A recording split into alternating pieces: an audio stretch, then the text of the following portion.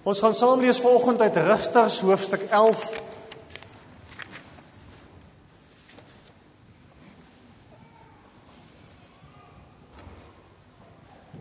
Rigters 11.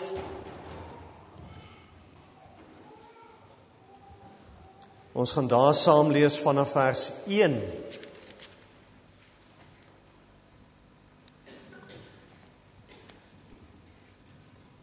Rigters 11 vers 1. Jefta was 'n seun van Gilead. Hy was 'n dapper soldaat. Sy ma was 'n prostituut, maar sy pa was Gilead. Gilead se vrou het ook vir hom seuns in die wêreld gebring, en toe hulle groot word, het hulle vir Jefta weggejaag en vir hom gesê: "Jy mag nie van ons pa erf nie, want jy is die kind van 'n prostituut." Toe vlug Jefta van sy broers af weg en gaan woon in Top. 'n Klomp leegleers het hulle by Jefta geskaar en saam met hom gegaan. 'n Ruk daarna het die Ammoniete teen die Israeliete kom veg. Dit is toe dat die leiers van Gilead vir Jefta uit Top gaan haal het.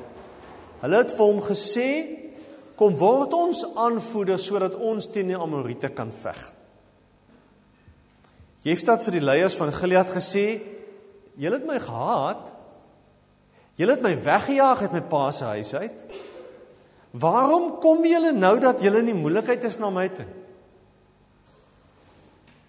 Maar die leiers van Gilead het vir Jefta gesê: "Dis juis waarom ons terug is by jou. Jy moet saam met ons kom sodat ons kan gaan oorlog maak teen die Ammoniete. Jy moet ons leier word en ook vir die mense van Gilead se."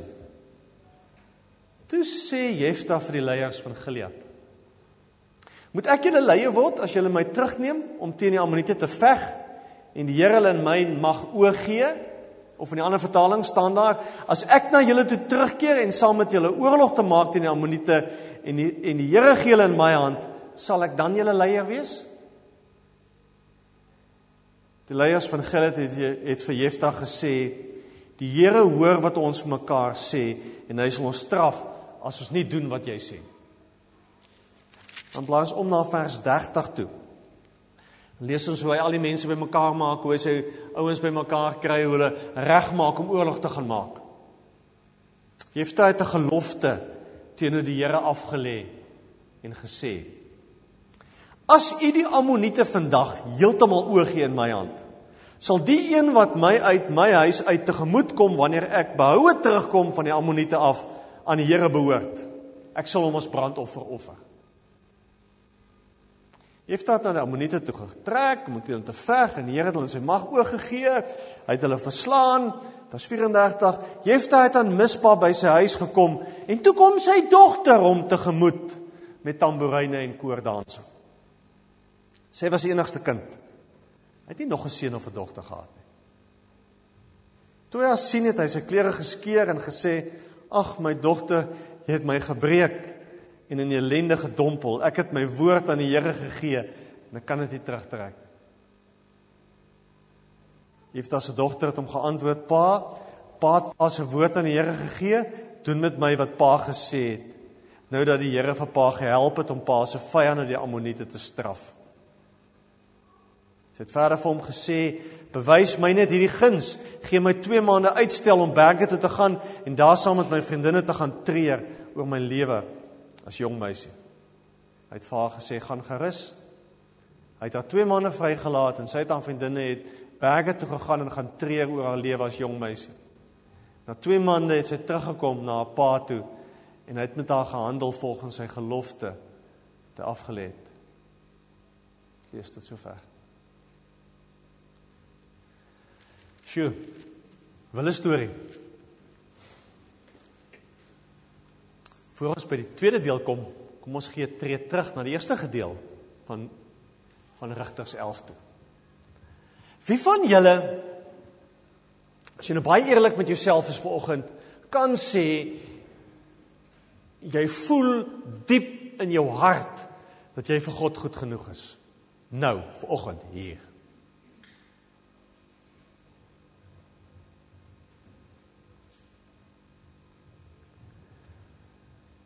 Wie van julle wat vanoggend hier sit, kan met 'n rein hart vir die Here sê, dat jy vandag tevrede is met die mens wat jy is, en dat die Here tevrede is met wie en hoe jy is, en wat jy doen?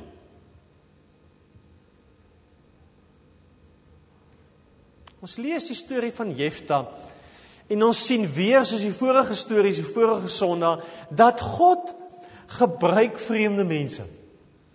Hier gebruik hy die seun van 'n prostituut, wat deur sy broers uitgeskuif is. Met ander woorde, 'n man wat geweet het, ek's nie goed genoeg vir my familie en vir my mense nie. Ek is nie welkom by hulle nie. Ek gaan nie erg saam met hulle nie. Ek het geen toekoms nie.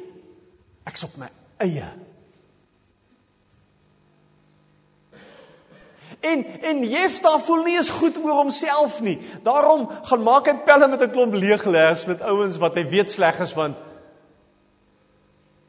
dan is hy dan nie alleen sleg.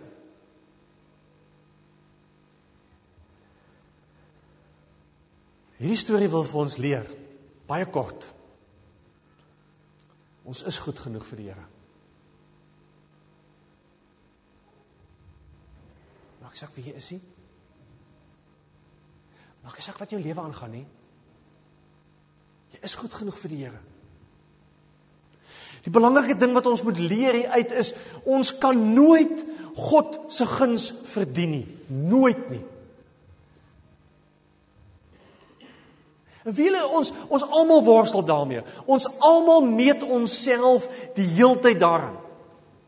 En ons gaan 'n stapie verder. Ons stel reëls en godsdienstige maatreëls op en ons tikkie boksies en ons sê ek moet aan hierdie boksies voldoen om goed genoeg te voel. Wiele in die Ou Testament het my net iets verwys daarvan, het hulle die offerkultus gehad. En Jesus beklei die heeltyd met kerkmense, omdat hulle dit wat offers bedoel is om te wees, totaal verkeerd het.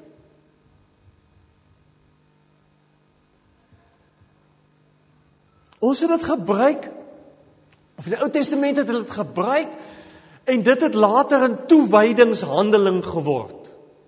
Hoe meer en beter jy offer, beter gaan die Here vir jou sorg.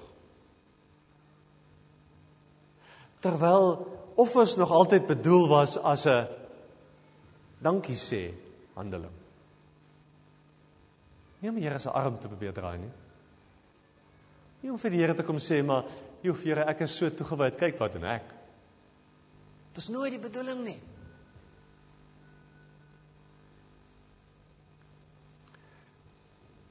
Want ons probleem is, ons het hierdie maatstawwe wat ons stel, en as ons met ons kan eerlik is, as ons weer kom kry, dan doen ons sonde, doen ons goed wat verkeerd is. So ons maak dit nie, ons kom nie by daai maatstaf uit nie.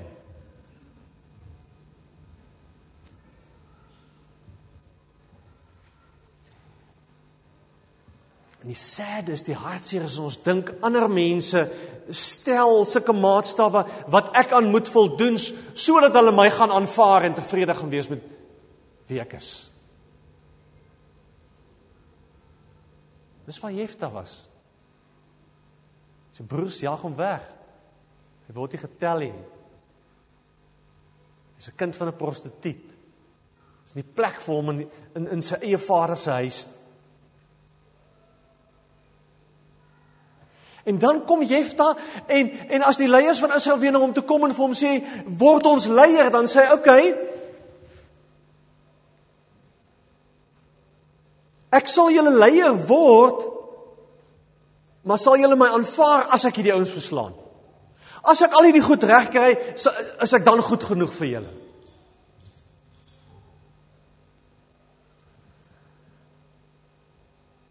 En dit versterk in Jefta se lewe hierdie ding dat ek moet my aanvaarding moet ek verdien.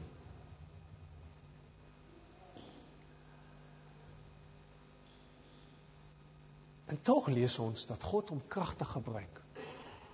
Tog lees ons hoe God hom gebruik om Israel te red. Tog lees ons hoe hy 'n instrument in God se hande word. Ammoniete verslaan. Al dink hy is nie goed genoeg nie. Ongelukkig glo Jefta dit nog steeds nie. En daarom kom hy met hierdie skokkende ding na die Here toe en hy sê, Here, as U my vandag red, dan sal ek die eerste persoon wat aan my toe kom offer. Want Jefta het nog steeds geglo, ek is nie goed genoeg vir God nie. God sal nie net sommer my gebruik nie. Ek moet iets teruggee. Ek moet betaal.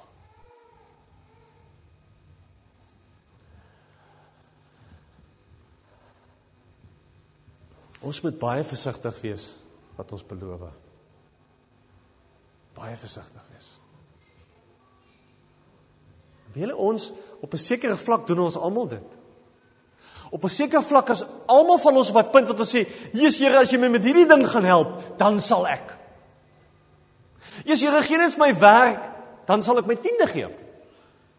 Of Jesus Here, help my net deur hierdie moeilike krisis, dan sal ek sendingwerk gaan doen of wat ook al.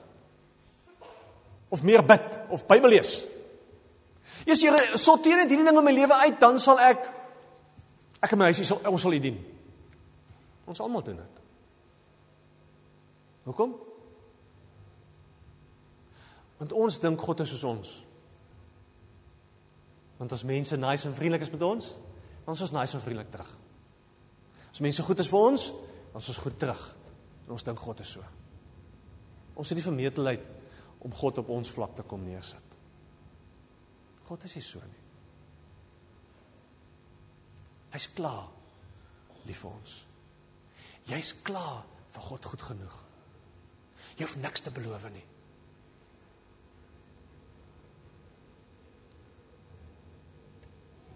Jefta hoef nie God se arm te probeer draai nie.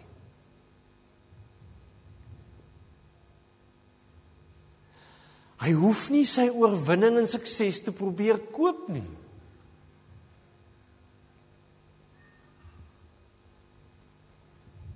Ons kan nie dink vir een oomblik dat ons God gaan beïndruk met ons toewydingshandelinge nie.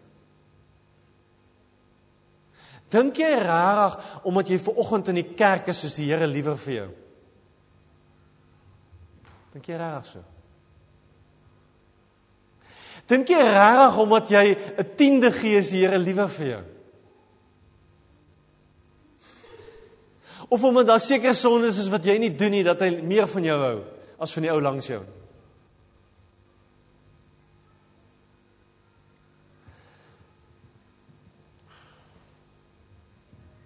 Weet julle wat eintlik gebeur? Wat ons sien wat hier met Jefta gebeur. Hy maak nie die beloftes vir God, omdat hy dink hy kan God se arm draai en God beïndruk, want as die Here hom nou help, dan gaan hy nou die groot offer gee. Hy vernietig sy eie lewe. Hy maak sy eie lewe vir hom ondraaglik. Want later lees ons, julle kan die res van die storie gaan lees, die volgende ouens wat kom, hanteer hy met so min genade, jy kan dit glo nie. Want Jefta het nie verstaan, my lewe is genade nie. En elke volgende mens wat op my pad kom, moet ek met genade hanteer.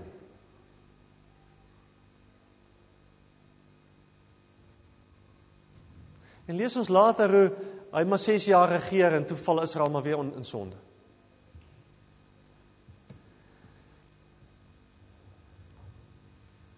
Sad is, Jefta offer sy kind.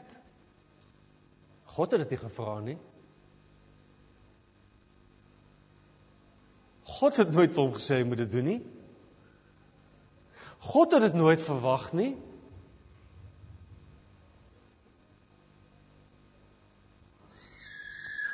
God wil nie van jou allerlei beloftes hê nie. God soek nie by jou 'n klomp offergoed nie. Hy sê later in die Ou Testament hy soek nie offerandes nie, hy soek gehoorsaamheid. Hy soek mense wat vir hom lief is. Nie oor wat hulle daar kan uitkry nie. Mense wat vir hom lief is.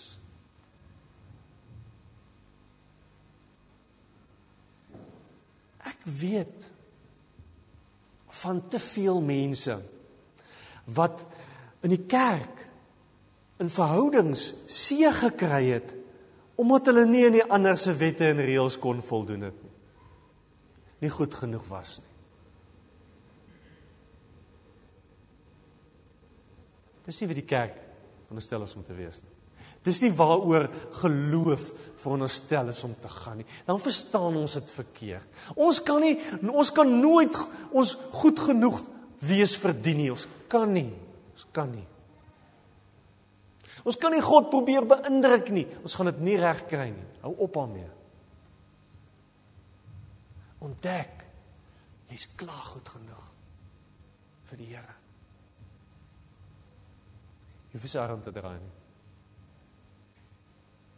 Want op die einde van die dag soek hy ons harte. Dis wat hy soek. Want as hy jou hart het, dan gee jy baie meer as wat jy in die begin wou gegee het. Gedink het jy moet gee sodat hy van jou gaan hou. Hy soek jou hart. Wat gaan beteken dat hy jou lewe soek? Wat gaan beteken dat jy baie meer op die einde van die dag gaan gee, gaan doen, gaan wees? Maar dan het iets verander. Dan is dit nie meer sodat God jou nie straf nie, of sodat hy beïndruk is met jou, of sodat ander mense beïndruk is met jou nie. Dan is dit omdat jy vir hom lief geword het. En as jy regtig vir iemand lief geword het, is jy bereid om enigiets te gee. Ek wil afsluit.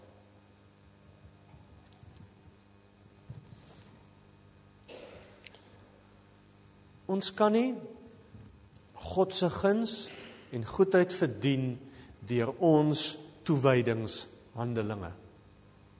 Deur ons gehoorsaamheid aan wette en reëls nie. Dit gaan jou verhouding met die Here op die einde van die dag vernietig. Dit gaan jou verhouding met mense rondom jou op die einde van die dag vernietig. Jesus kom en ons sien dwars deur Jesus se lewe hoe hy uitreik na mense, gaan stil staan by mense, moeite doen met mense wat nie goed genoeg is in die oë van die samelewing nie. Vir mense wat nie getel het nie, vir mense wat nie al die boksies kon tik nie.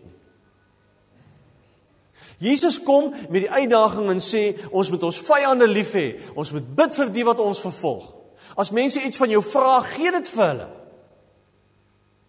As het julle nie die mense lief wat vir julle lief het, dan is julle nie die fariseërs, sê hy. Jesus kom keer dit om. En sê, maak nie saak wat mense is en wat hulle sê en wat hulle doen nie, dit is goed genoeg vir my. Dit moet vir ons goed genoeg wees.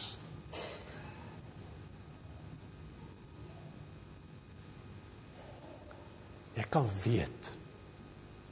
En as al wat jy onthou. Jy.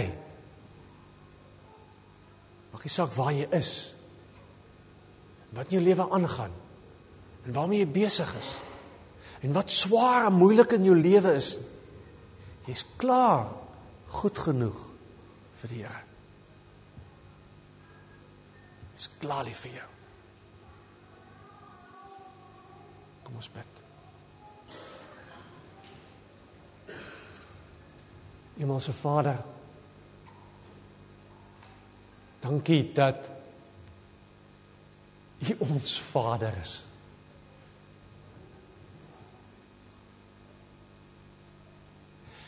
Dankie dat ons mag sê, Abba, Vader.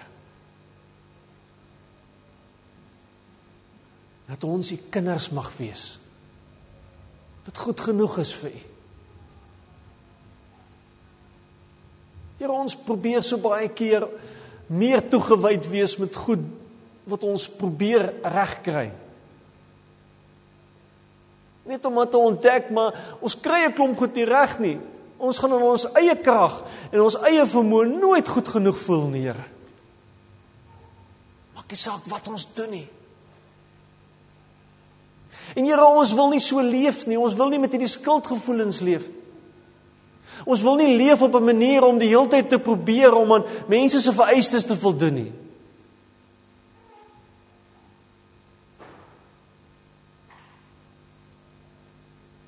Here Jesus, vergewe ons vir ons ander mense so hanteer. Vergewe ons, Here, wat ons onsself so hanteer.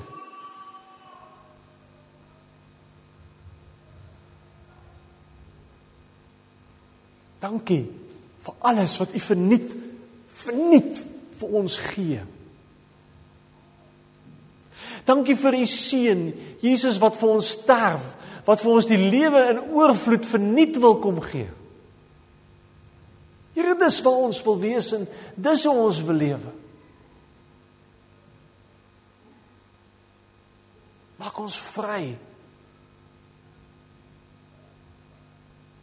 Maak ons nuut.